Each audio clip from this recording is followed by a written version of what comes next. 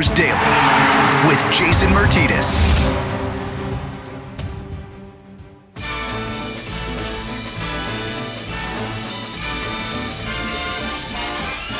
It's the most wonderful time. And welcome to a very special 24th of the month of December, the year 2020 edition of Flyers Daily with Jason Martinez. Yeah, if you listened to yesterday's episode, we weren't planning on doing this, but we pivoted because the NHL schedule has been released. We knew it was coming today, but we figured it's too exciting not to do a special episode. So how did we go about it? Well, we decided let's get the general manager on this episode. So that's who we'll talk to in just a moment. Chuck Fletcher will join us to talk about the schedule, the roster, the different kind of rules that he is going to have to abide by this year. We'll get an update on Nolan Patrick and Oscar Lindblom and others. So a lot to cover with Chuck Fletcher in just a moment. Bill Meltzer and Brian Smith going to join me after I talk to Chuck Fletcher about the schedule. We'll break it all down. Here's the deal, though. 56-game season. It starts on the 13th of January. The Flyers will start that night. Matter of fact, they'll be the only team in the East Division that is playing on that night, and their opponent, none other than the Pittsburgh Penguins. If you're going to start off this season, a condensed schedule, let's do it in fashion. Let's do it with a rivalry, and let's do it with the Penguins. Not once, but twice. The Flyers will play the Penguins for both of their first two games of the season in Philadelphia, 13th of January and also the 15th of January, so Wednesday and Friday. Then they'll remain home in Philadelphia to take on Buffalo, who now obviously is part of this East Division. They'll take on Buffalo on the 18th and 19th, and that'll be the first of only 8 back-to-backs throughout this entire regular season. And I say only, I was expecting upwards of 12. To only have 8 back-to-backs for the entire season is a pretty good number for the Philadelphia Flyers. You'll hear Chuck Fletcher talk about it. Really happy with the schedule and the way it came out for the Flyers. Last year, let's face it, it was a tough schedule for the Flyers, starting the season over in the Czech Republic, coming back for one game against the New Jersey Devils, then going out on a West Coast trip. That was a tough situation. The Flyers traveled a lot of miles early in the season. But remember, with these back-to-backs too, and most of these back-to-backs, all with the exception of one, you're staying in the same city on the back-to-back, and you're facing the same opponent. So there's not travel between the back-to-backs. So that's a thing that maybe lessens the blow a bit of a back-to-back, but only 8 back-to-backs throughout the entire season for the Flyers. In a 56-game season, yeah, it's more than it would be 8 if it was an 82-game season. It would be 10%. I don't know the math, but 8 of 56, still not bad, all things considered. So the Flyers will start the season with the Penguins. They'll end the season with the Washington Capitals. That'll be on the 8th of May, and that'll lead into the Stanley Cup playoffs, where the Flyers sure hope they're one of the top 4 teams in the East Division and punching a ticket. Speaking of the East Division, 6 of the 8 teams were in the return to play over the summer because they fell within the top 12 teams in the Eastern Conference. The only teams that did not compete in the return to play that are in the East Division are the aforementioned Buffalo Sabres, who they'll face for games 3 and 4 of the season, and also the New Jersey Devils. Other than that, the Islanders went to a conference final. The Penguins, well, they got knocked out by Montreal in the play-in series. You look at a team like the New York Rangers. They got to the bubble. They never won a game in the bubble, but they got to the bubble, and they ended up winning the lottery. You look at a team like Washington, ends up being, through the regular season, the winner of the Metropolitan Division, got knocked out in the first round. And then you look at teams like the Pittsburgh Penguins. Are they a team that's falling off? Perhaps. Are they falling off enough to not be a playoff team in a 56-game regular season? I'm not ready to say that just yet. So a lot of compelling storylines with this schedule, a lot of compelling just the business of hockey is going to be fascinating. And one more thing before we get to Chuck Fletcher, because as the league broke down and as all the schedules came out on Wednesday afternoon, like you're unloading a stocking after you just pulled it down from the mantle, the one thing that was great was this. It's the fact that on January 13th through May 8th, there is not one day on the calendar where there is not NHL hockey. Every single day, there are NHL games. Now, on 4 of those days, of those 116 days, there's only one game. On 3 more occasions, there's only 2. But on every other occasion, there's 3, 4, 5, 6, or 7, or even 8, or even 9. There's a lot of hockey to be played starting in now less than 3 weeks.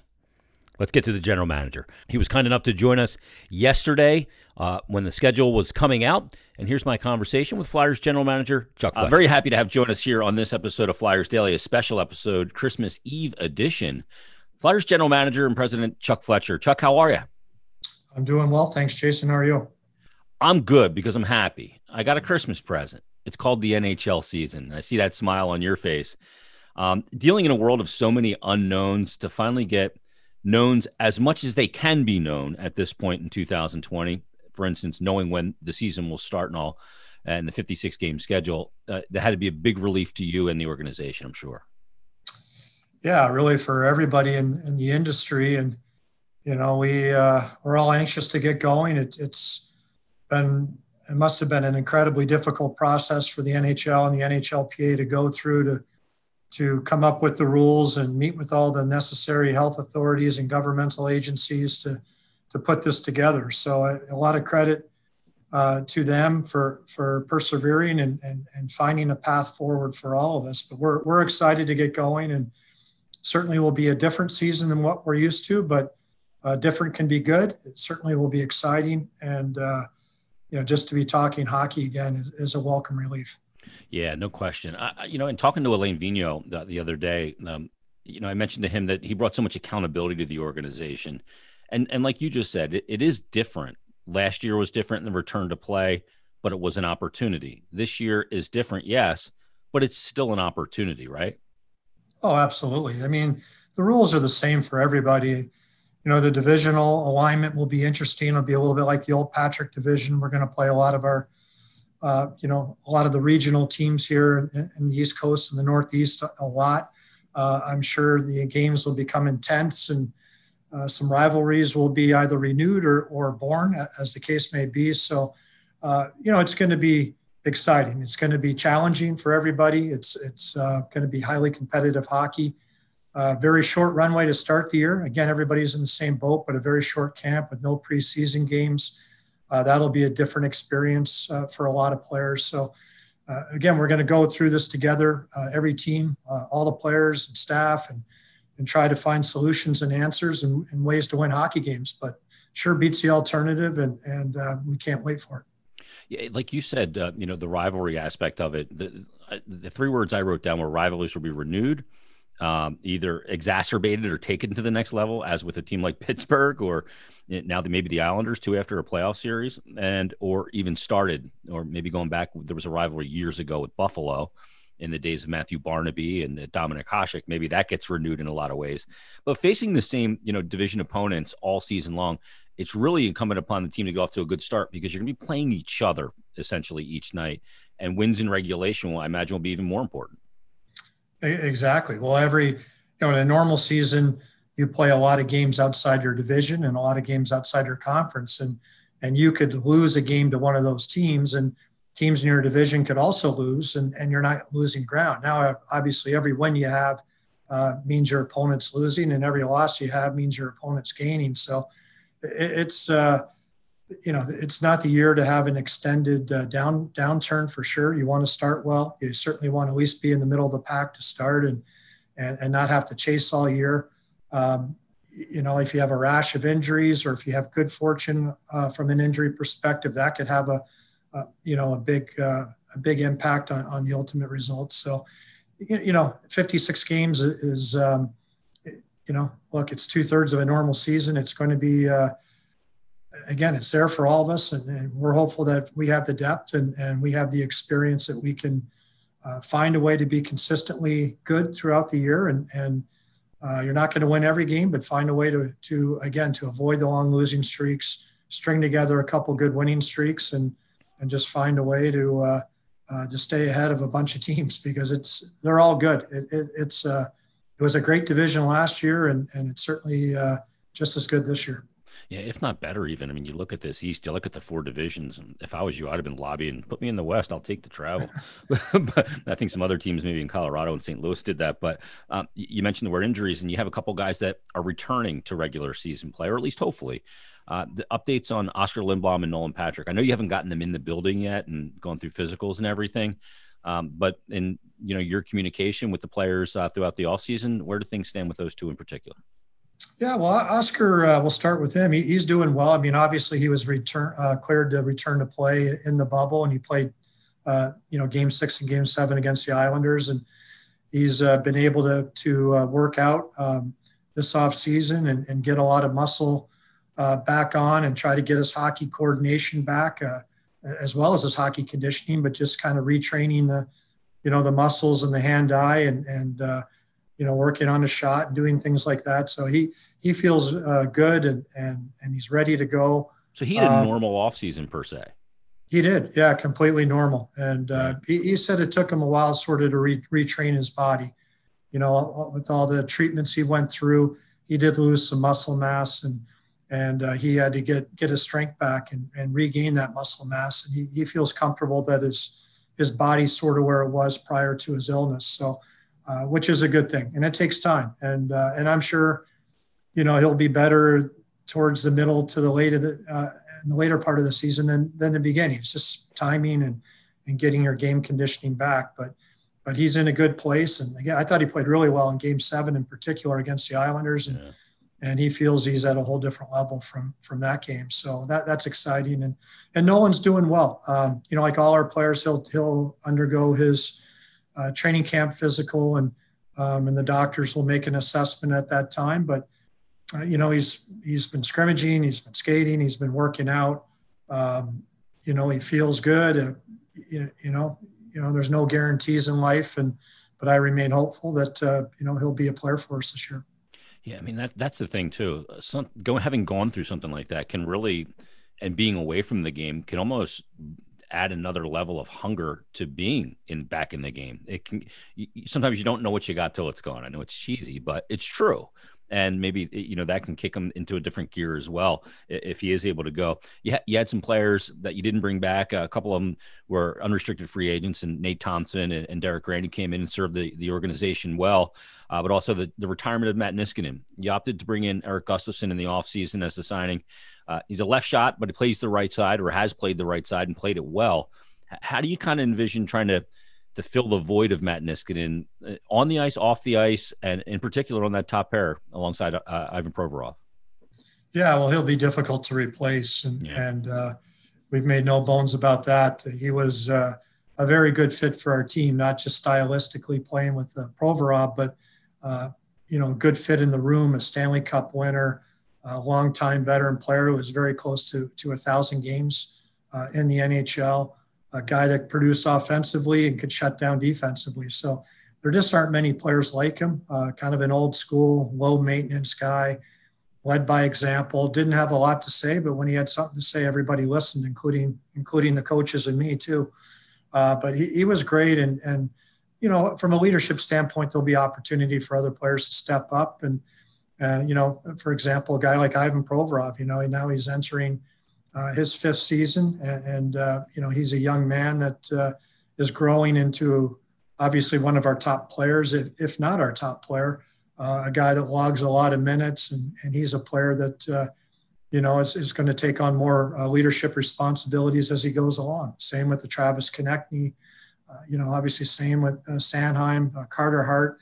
All these young players are important parts of our team, and so there's opportunities for them to grow. And the coaches will have to figure out how the pairings work. I mean, the good news is obviously Gustafsson, as you mentioned, can play the right side, but so can Gostisbehere, so can Travis Sanheim.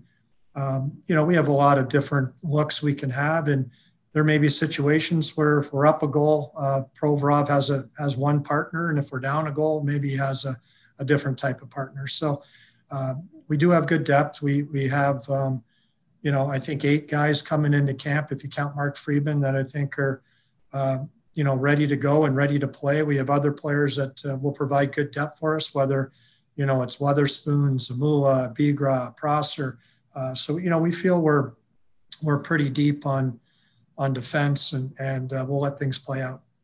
Organizational depth right now, Chuck, is going to play a huge role because, you have expanded rosters. That's one thing. And with what we're, predicting to be a pretty condensed schedule, Guys are just going to be attrition. And it's not only that less games doesn't mean it's easier on the player. It's the condensed games that maybe make it more difficult on players. So you may have to go a little deeper than normal on coaches' decisions and who's fresh. But you have guys like Nicolas Aube-Kubel made a big jump last year. Connor Bunnaman, another one of those guys. You have some young guys trying to grab spots in camps like Morgan Frost and the signing of Linus Sandin and others.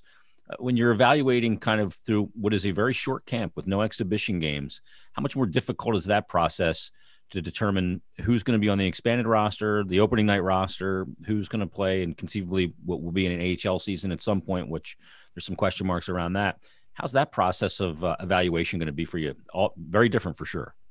It'll be different. It'll have to be an ongoing process. We'll have to, do the best we can through camp, through scrimmages and practices to make evaluations. And then after that, into the season, we'll have the ability, we do have a little bit of cap space. We'll have the ability to move guys in and out if need be and take different looks and opportunities to take looks at different players. So, again, it's with the added depth that we've had over the last year, as some young players have improved, it should be a difficult hockey club to make for a young player that wasn't on the team last year. And that's what you're striving for.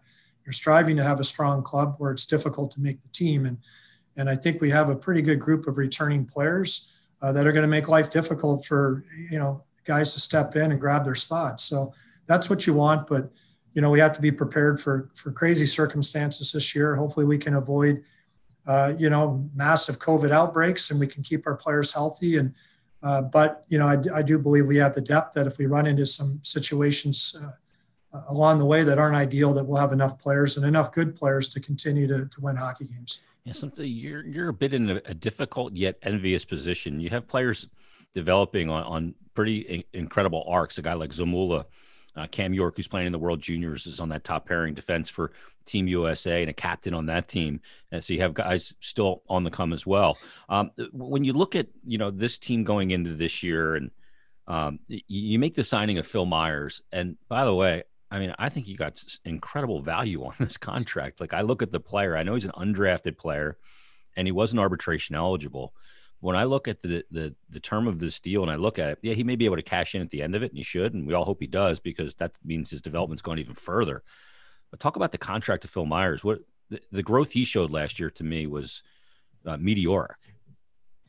Yeah, he really took a big step forward last year, and I really like that pairing. He and Travis Sanheim seem to have pretty good chemistry. They're both big, rangy defensemen that can both defend pretty well and move the puck pretty well. They both like to get up on the ice. They both can shoot it. Phil has an absolute bomb. Travis has got a good shot too, but I really like that pairing. And I think that's a pairing that we can continue to grow with as a team. But Phil continues to improve. He was a late bloomer in junior and, he took a couple of years of development, obviously in the American League, really before he could step into the NHL. And that's a good path. He's made every step along the way, and I think he's ready to continue to grow. He's clearly a top 4 defenseman on our team this year. And he's a guy that, especially with Matt Niskanen leaving, I think we'll be able to pick up some penalty kill duties this year. He did not kill all that much last year. And so there's an opportunity for increased role and ice time for him. And we're just excited about it. The contract I think it worked well for both sides. And, because of his time in the American League, he has 71 regular season games to his credit right now. So he's still a relatively inexperienced player, but coming out of this contract, he'll be 26, 1 year before he gets to be an unrestricted free agent. And my hope, and I say this in all sincerity, is that we have to pay him some money and to keep him going forward, because that'll be great things for him and for this franchise. You want to pay great players because they're great players. That's the best problem to have. This year, for example, though, you're coming into the year with something that's maybe the hottest commodity in the National Hockey League, and that would be cap space. It could be win the Hart this year. Cap space could win the Hart or the Lindsay. But you're coming in with a little cap space, and for people that don't know, coming into a season with cap space, it's something that in a way kind of grows throughout a season, and especially in a 56-game season, it grows even more. So talk about having that tool kind of in your chest to be able to deploy at some point if you may need it. Yeah, I mean, first of all, we have enough cap space where we could be paying up to 25 players at one time. So if you did have a situation where, the virus spread through our team, or you had 3 or 4 guys with groin pulls because of the condensed schedule, whatever it may be, we can avoid going into LTI. We can avoid doing some things that could handcuff us down the road. And we should have pretty good flexibility. There's a lot of teams that right now can't even put 20 players on their roster, never mind 25. So that'll give us some early advantages, I think, compared to a lot of teams with roster adjustment. And hopefully the amount of money we have to start the year will accrue. And, we may have upwards of 7, 8, 9 million at the deadline that, you can get into a couple of pretty good hockey players if need be, if you want to make some adjustments to your lineup. And that was really the decision we made, instead of maybe going out and signing one more forward, which we did talk about. Why not see what we have first? Why not see how Oscar and Nolan do, first of all? Why not see where Farabee is, where Bunnaman is, where Morgan Frost and Twarynski and Lazinski and Allison and Sandin and all these players. Let's see where they're at. And before we maybe spend some money on a hole that we may not even have to fill. And as we saw last year with Nolan never getting back to playing, and with Oscar getting ill halfway through the year, sometimes things happen that you can't predict, and you have to adjust. And if we have the cap space, at least we have the ability to do whatever we need to do if situations arise. Do you anticipate before the season starts on January 13th or in season that it'll be an active trade market in the NHL because of what you just talked about? There's a lot of teams that are, everybody's in it. Not everybody, but just, a lot of the top end teams are in a really tight cap situation, and there may be tremendous value to be able to pry players away simply because of the ledger. I think there has to be some activity because teams, there's several teams that need to get cap compliance, whether they have players that are injured that they can use LTI, or they make a trade, or they carry fewer players on their roster to try to try to make it work. But there should be some activity, I think, early in the season. And then I think as the year goes on, it'll probably be a typical year where the teams that are out will look to move, and the teams that are competing will look to add.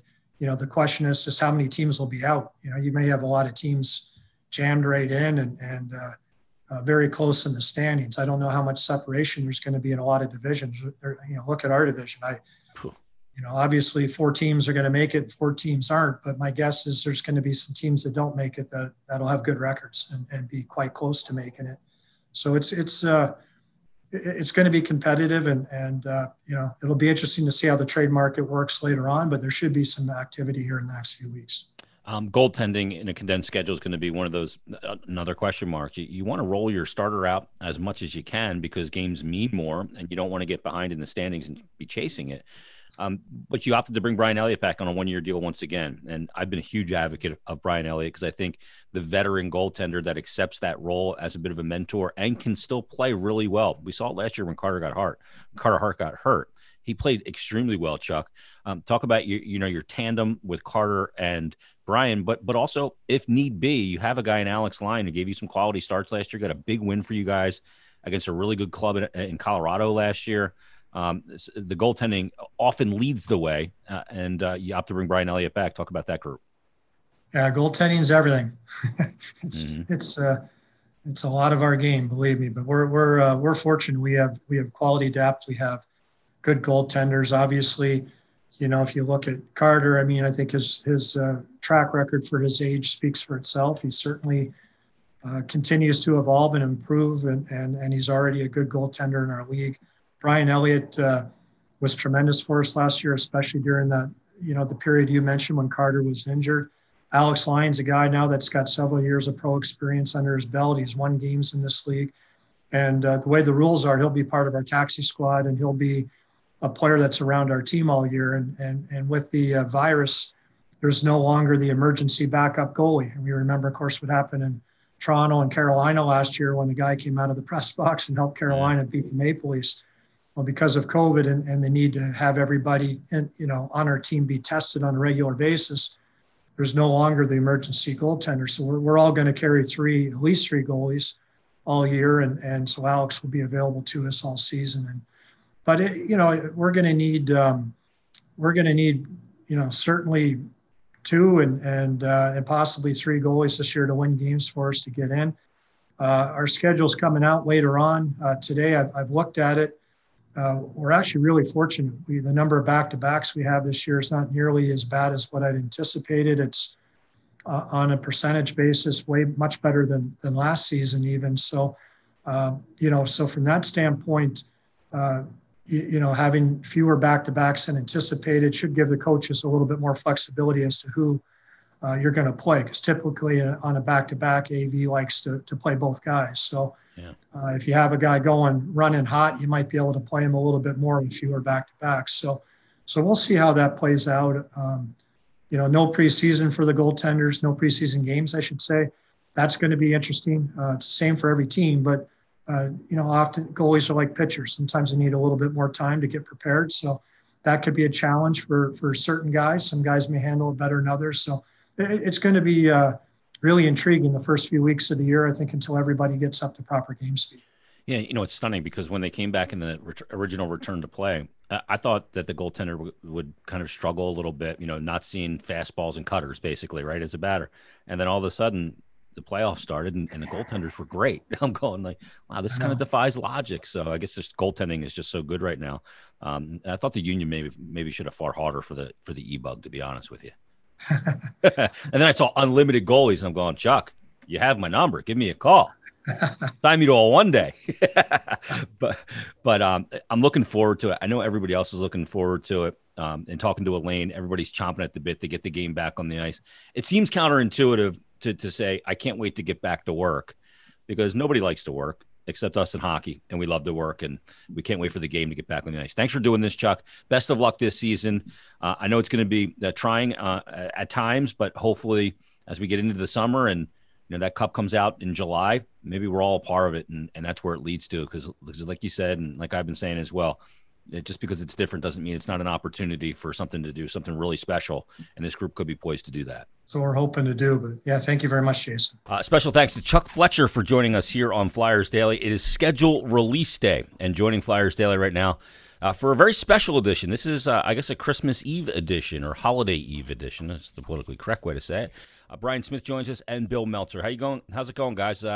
Scheduled day is always a fun day, I think. Yeah, absolutely. It's a different time of year to be doing it. Normally, this is the time of year when the Flyers are getting ready to go on the road for 10 days, and the rest of us can hunker down and get ready to stay up till 1 a.m. watching games. But instead, we've got finally a roadmap for a season, and we're going to be.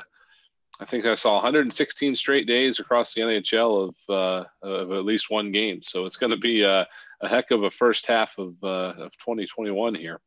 Yeah, how about that, Bill? 4 days in the season with only one game, 3 days with only 2 games, no days from January 13th until May 8th with no games.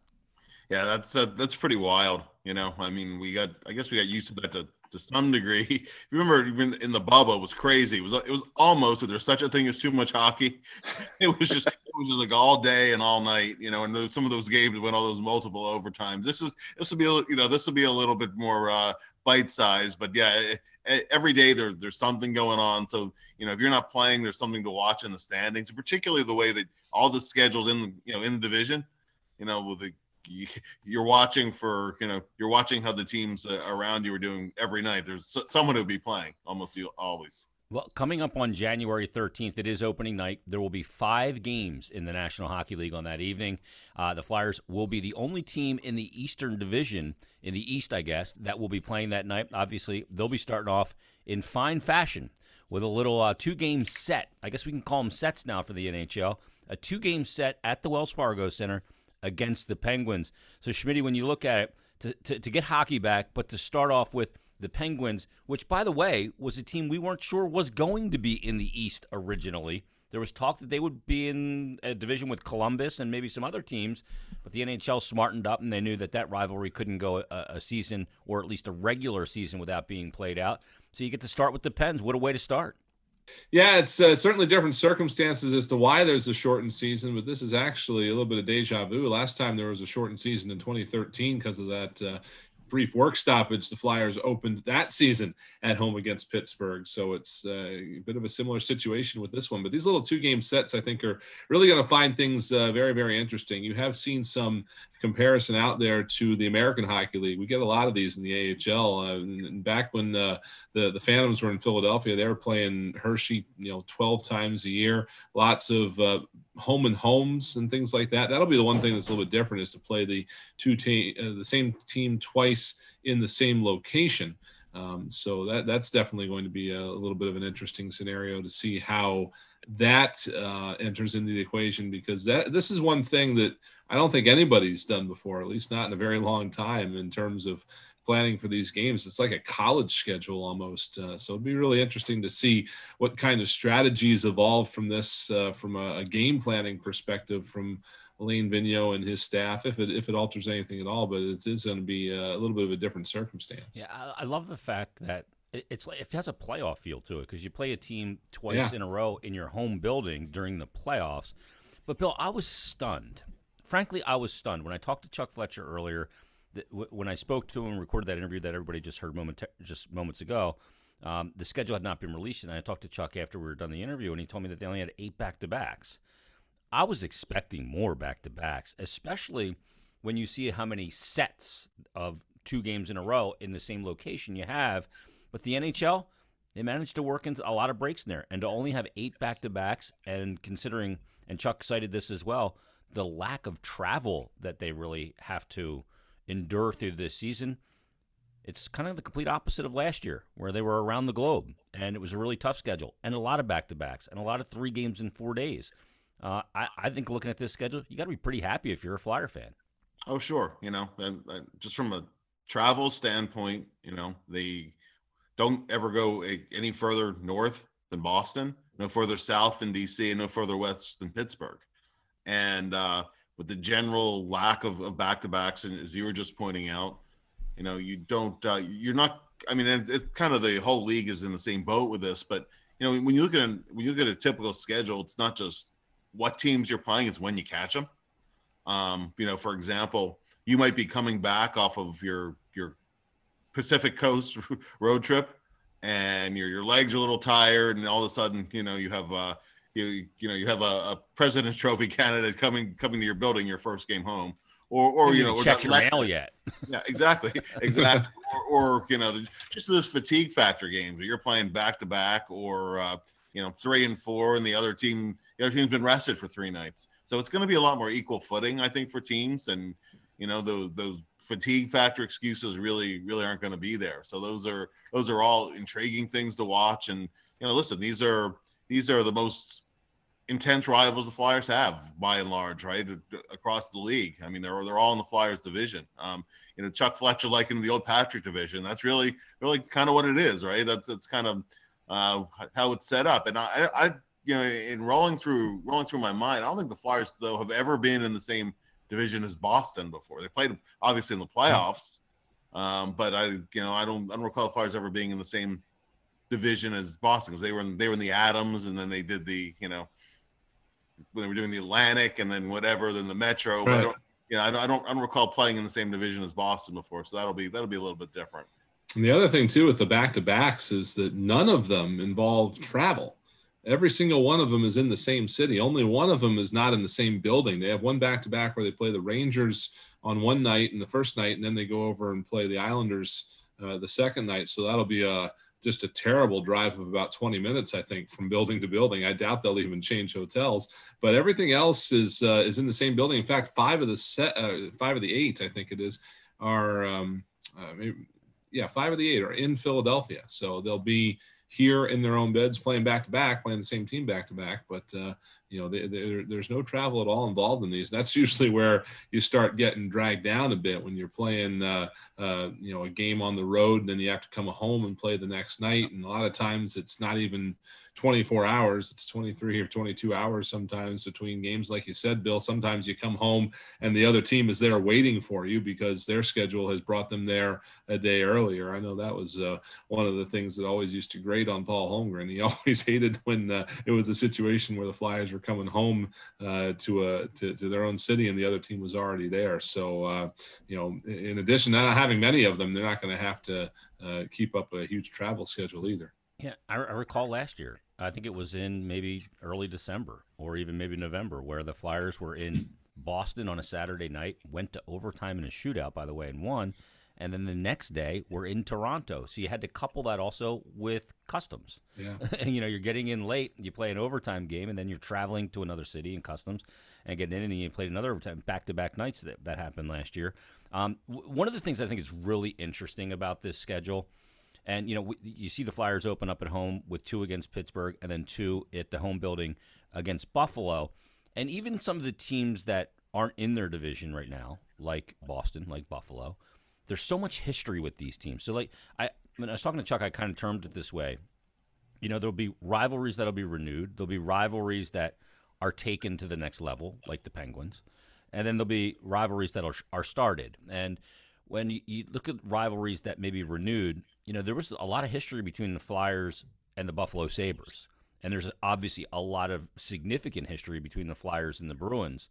But when you look at Buffalo in particular, who they'll see in that second 2-game set, you look back to 2004 in the game against the Ottawa Senators and Robert Esches fighting, I believe it was Patrick Lalime and Rob Ray going at it with Donald Brashear and the most penalty minutes in the history of one game for the Philadelphia Flyers. So when you look at all of these opponents, you look at a lot of rivalries that may have gone dormant for a bit, but they're going to get restoked in a big way right now, aren't they, Bill? Oh, no question. For one thing, the 2 teams the Flyers won the Cup against are now in their division. But even if you go more recently, I mean, in the 90s and the first decade of the 2000s, the Flyers played Buffalo in the playoffs multiple times, right? 95, 97.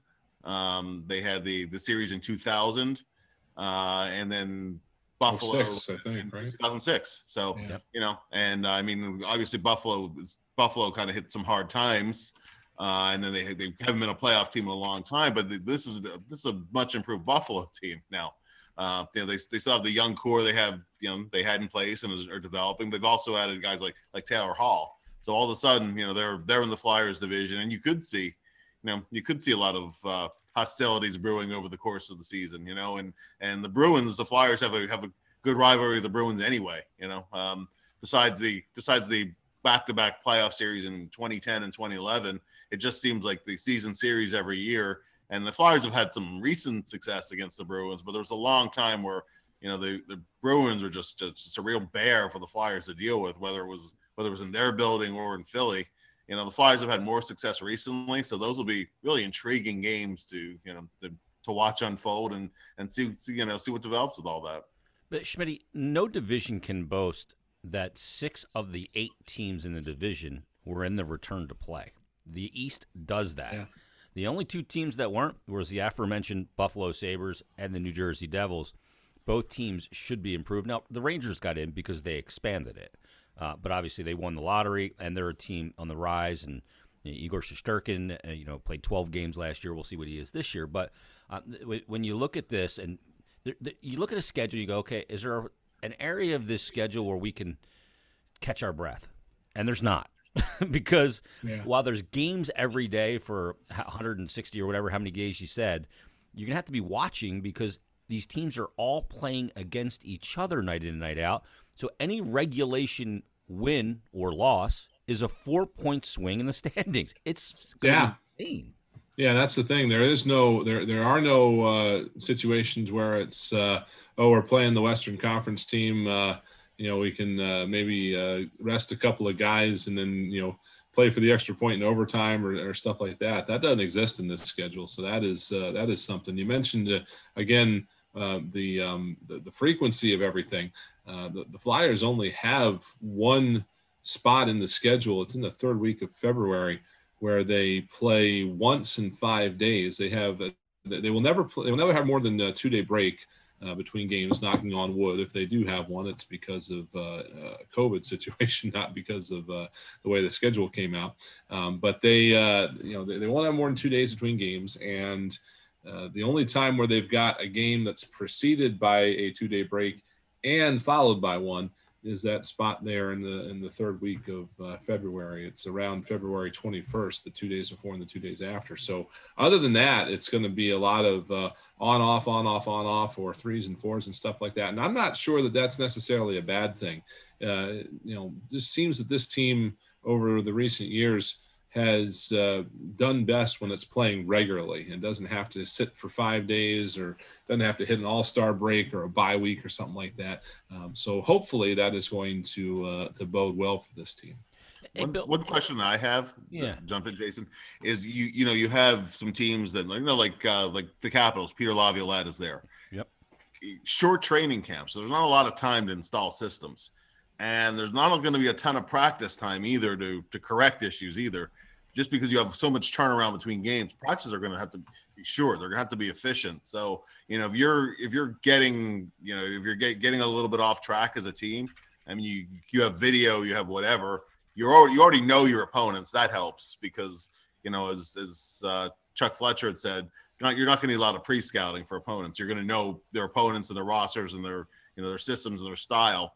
But I mean, for teams that have to incorporate, multiple new players, install new systems or whatever, there's not a lot of time to fine tune. So that, I think teams that have a lot of continuity, and the Flyers generally do have continuity. There's not a ton of turnover on the roster. So, I actually think those teams have a little bit of an advantage.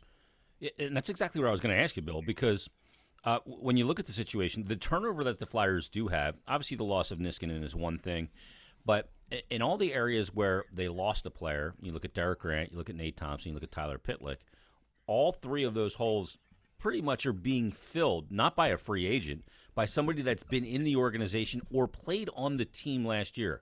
So whether that's an elevated role for Morgan Frost if he's on the team, or an elevated role for Connor Bunnaman, an elevated role for maybe Tanner Lashinsky coming out of college, that's different. But for the most part, you have guys that have been in the organization, in the system, so that can play a part. One of the other byproducts of the only 8 back-to-backs and the rest days, and Schmidt talked about the period where they have 2 days between games, is that, a lot of us believe that with all the back-to-backs, your starting goaltender, your number one, was maybe going to get a little bit less percentage of games.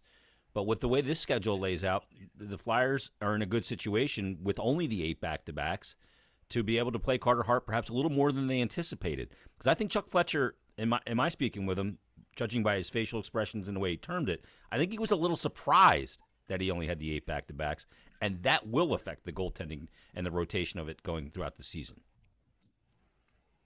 No question. And, I mean, it gives it gives the coach a chance to play the hot hand a little bit too. Yeah. Sometimes the schedule is going to dictate what your rotation is.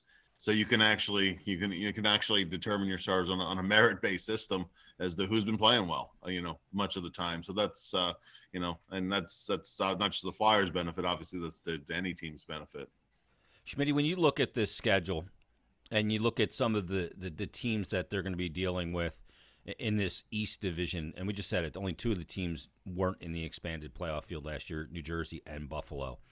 But you look at a team like the New York Rangers, and, when the Flyers and the Rangers are good, the rivalry means more, right? It's like when the Penguins and the Flyers are good, or like when the Eagles are great and the Cowboys stink. It doesn't mean as much as when both teams are playing for something. The Rangers look like a team on the rise. The Islanders eliminated the Flyers last year and went to the conference final. You look at a team like Boston and the history, they were the President's Trophy winning team last year. I mean, up and down, Washington and the Flyers are battling for the top spot last year. Where's the intrigue for you in this schedule? What's the biggest element of intrigue, other than the hockey's coming back, because we all have that?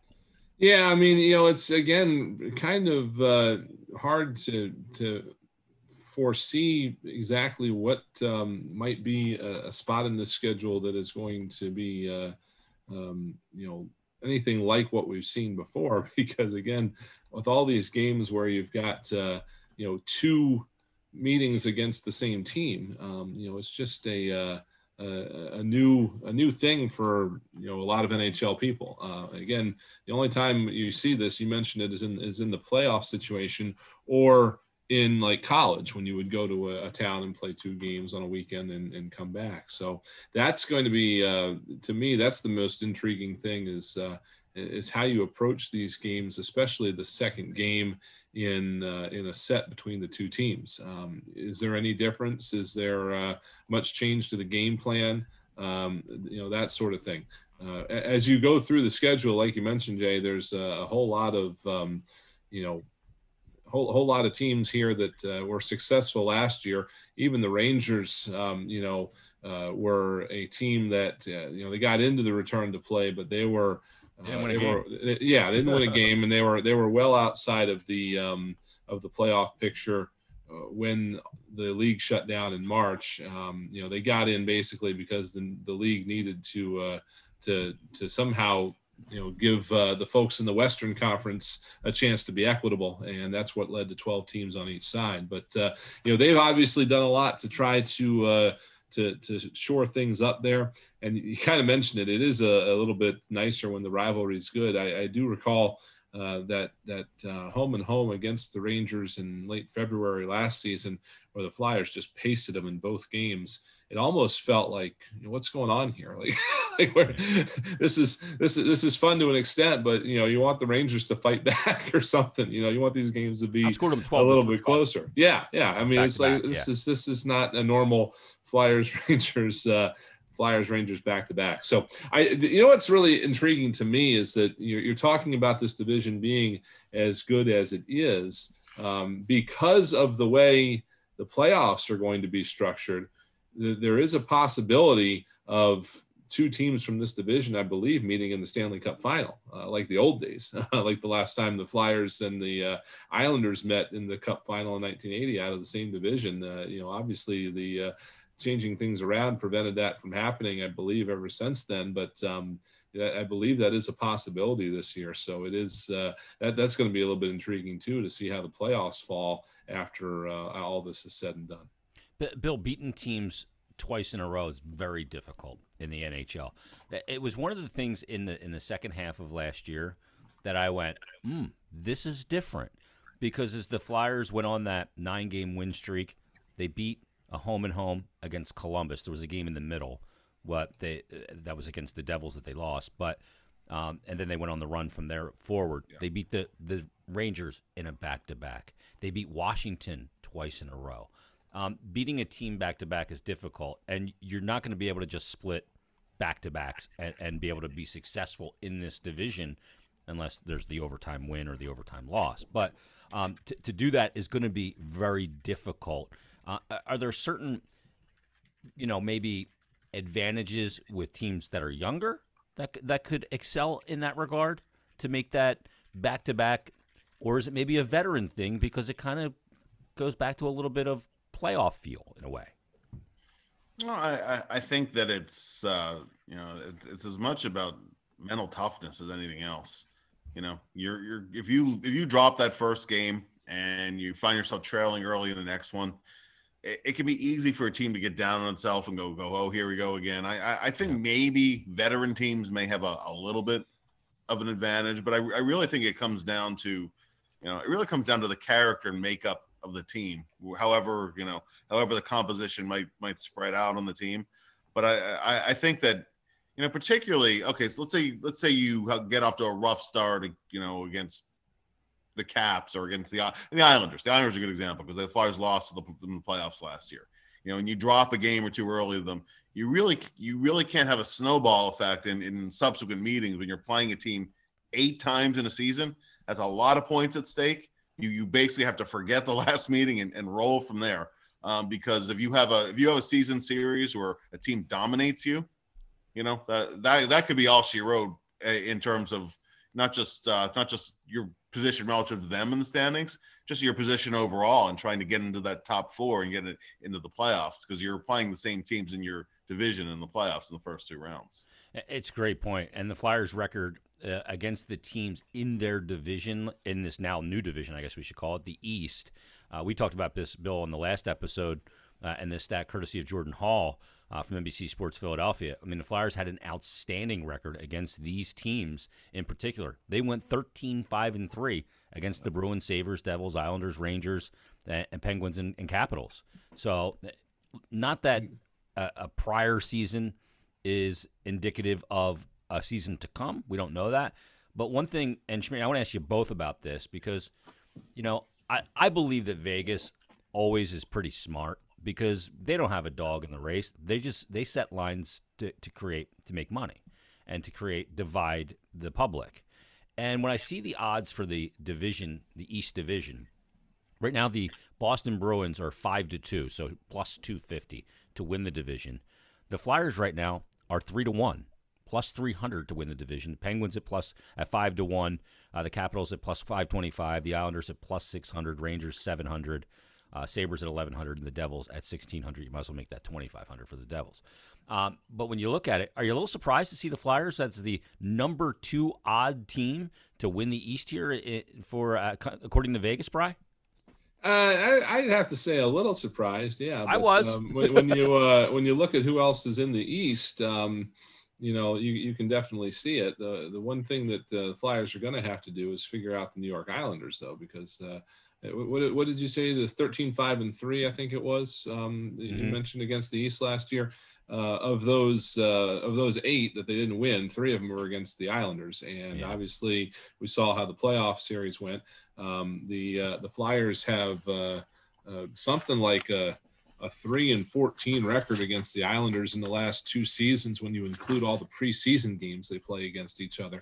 We got to take those out. So you do have to take them out, but at some point it's almost like, and I think Chuck might have mentioned this in his year-end press conference last year, it's almost like do you see the logo and start to freeze up or something? They just got to get past that mentally, I think. And, they'll have them 8 times this year. So that's a good opportunity to do that. But, when you're looking to pull teams out of the Eastern Conference in general, I got to think the Flyers are right there with everybody else. And I think folks are starting to notice, with Carter Hart coming along and having the playoff run that he had last year. And, the team really not missing much of a beat in terms of, subtractions with the obvious exception of Matt Niskanen.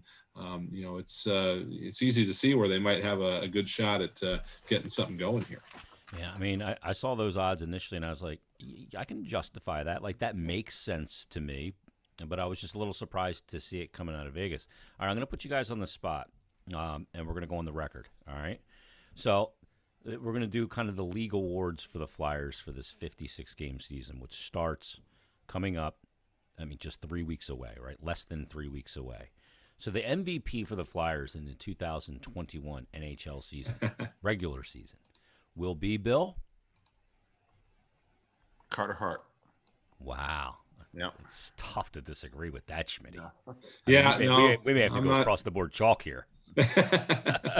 Well, you're not going to give him the Selke, but yeah, he's more than ours. He'd be my MVP too. Yeah, I think that he's obviously capable of it. And there was something that when I talked to Carter about a week and a half ago that just told me that he's so dialed into this season that he wasn't even really testing new equipment this offseason because he didn't want to mess with anything. Wow. So, that's like singular in focus. We're in total agreement. I think it will end up being Carter Hart. Plus, I just don't think they have a guy that's going to go out in 56 games and put up 34 goals to make it a runaway in that regard. Although I could see Konechny topping his 24 goals in less games. Yeah.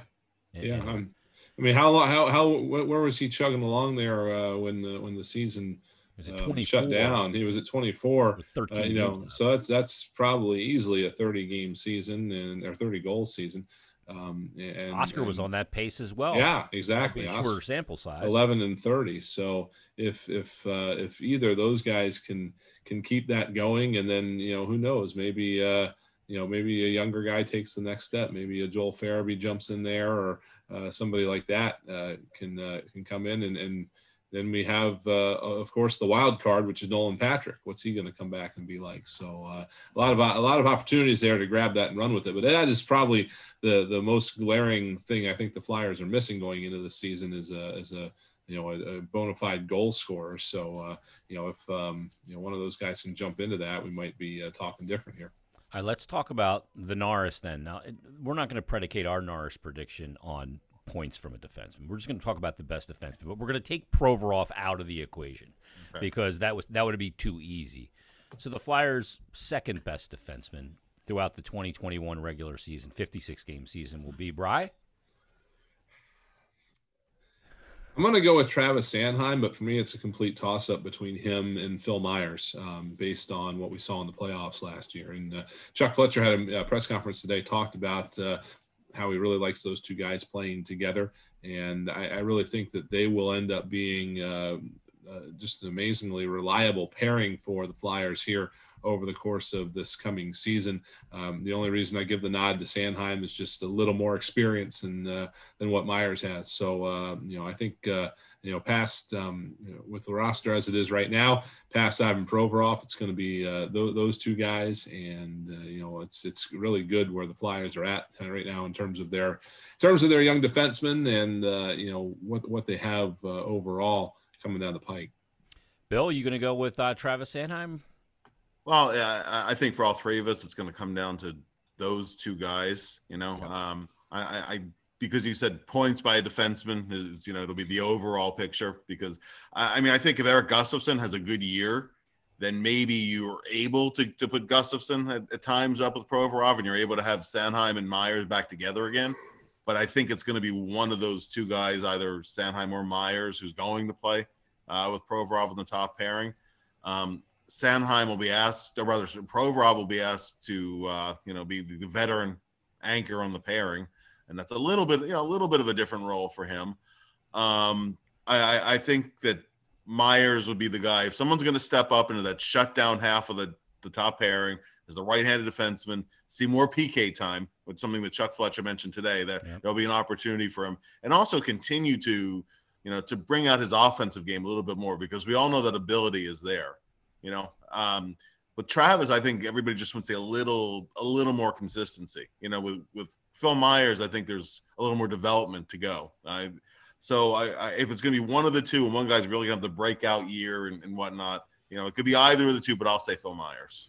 All right, so let's talk about now, and I agree. I'm going to go with Myers as well. When Chuck Fletcher said that he's going to see some PK time with the Niskanen gone to fill some of that void, and that Bill, we talked about this in the last episode. We may see different pairs pending situation with Ivan Provorov in games, and Chuck alluded to that as well. But let's talk about the player or players that have the best chance of what we would term as a bounce back season. Maybe had a depressed season last year, or maybe even the last two, that have the potential in this 56-game season to maybe recapture maybe where a lot of us know their potential is. So, Brian, let's start with you with this. Who's the player that could have the biggest bounce-back season to get it going in this campaign to kind of give the Flyers a good shot in the arm? Well, if I had to ID one, I would go with Claude Giroux having a big year this year. I don't think he's very happy with how the playoffs went last year for him. And he knows that his clock is ticking, if you will. It's hard to believe, but he was now drafted 14 years ago by this team. He has been a regular in the starting lineup since about this time of year in the 08-09 season. So, he is now going to be knocking on the door of the top records in the record book here. He's going to pass some pretty big names pretty quickly here in terms of games played and stuff like that. So he is, I'm sure, no doubt aware that he is facing a little bit of a time crunch here in terms of trying to set his legacy, if you will, with this team. Obviously, the circumstances surrounding the resumption of last season were not good for anybody, but they especially weren't good for players that had very, very young children at home, and were their first children. And I think you saw a little of that probably both in Claude Giroux and James Van Riemsdyk's games. But I think and maybe Couturier to a little bit, a little extent. So I think this might be. Even though it's a 56 game season, game in, game out, this might be the best season of what Giroux has left.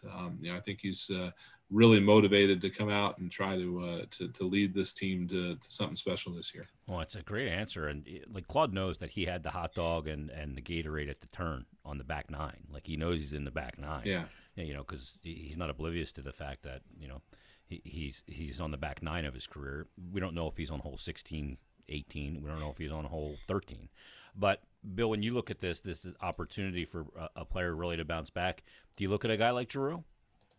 Yeah, I think Brian made a good case for Giroux. The names that bounced in my mind, and I'll disqualify Nolan Patrick because he missed the whole year. So just having him healthy is a bounce back to some degree. But the names that jumped to my mind are Shane Gostisbehere and James Van Riemsdyk. Mm-hmm. You go look at JVR's first year with the Flyers.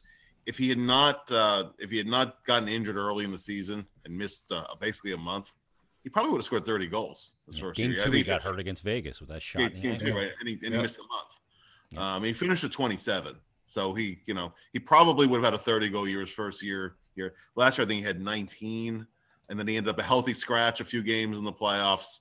If he's still going to be the player that the Flyers anticipated having when they signed him, particularly in front of an expansion draft and all those other considerations, this would be the time. I mean, as a lot of us are working through line combinations, I don't think a lot of us have JVR in the top six in the lineup, right? And when Flyers first signed him, I think the anticipation was, he would still be a top six forward by year 3. So I think he has a lot of motivation to have a bounce back year. The other guy being Shane Gostisbehere, because he's missed, he's missed time with injuries. So he's had physical issues. But I mean, listen, the last 2 years have not gone as he would have wanted or as the team would have wanted for him. Even, last year, after he came back from the knee, he was frequently a healthy scratch in favor of Robert Hägg. He's competing with Hägg. He's competing to some extent with Erik Gustafsson just because both guys, are guys who get a lot of offensive zone starts. They're guys who play on the power play. Again, ahead of an expansion draft, he's competing for ice time. He's competing for his future as well, too, because, if he were to have a third down season compared to what he did, in his rookie year and his third year, then you start to be a little bit concerned about what does his long-term future look like in Philadelphia or elsewhere too. So, the number one thing you need from Shane is for him to produce points. The defensive parts of his games are what they are, but he's adequate enough in those areas where you can live with it if he's producing regularly. So this will be an opportunity this year to compete, to get back in the lineup and to produce again. So those will be my guys. Yeah, and there's that health issue there too, Bill, because if you guys recall, he came back on March 10th, which would end up being the last game of the year last year, having come off of that knee procedure. And then he had another one during the break, and he came back into the playoffs saying he was feeling better than he had in years. He had one knee issue fixed, and they had another one fixed that cropped up from trying to compensate from the first one. So that's the other thing I think we're going to see here is a fully healthy Shane Gostisbehere and hopefully back to the one we saw when he took the league by storm his rookie year. Yeah, no doubt about it. Well, here's the good news, guys. There's only 20 days left till we start getting some answers. There's 20 days left till the 2021 NHL season begins. I'm not going to call it the 2020-21 season, because there's no games in 2020. Right. It's the 2021 season. Just let that be known. And it sounds like you're saying them both anyway. I've been stumbling over that for the last 6 months. So, hey, just go. In some ways I am. In some ways I'm not. Thanks for doing this, guys. Appreciate it. Like I said, only 20 days till the season starts. We've got a schedule for everything Flyers. Head to PhiladelphiaFlyers.com. You can get all the info there. Also, make sure you check out this podcast. This has been a special edition of Flyers Daily. Everybody have a great holiday. You guys have a great holiday. We'll be back Monday with another brand new episode, including a conversation with Phil Myers. So, in the meantime, thanks for listening, and thanks for checking out Flyers Daily. Oh, the weather outside is frightful, but the fire is so delightful. And since we've no place to go, let it snow, let it snow, let it snow. Man, it doesn't show signs of stopping, and I brought me some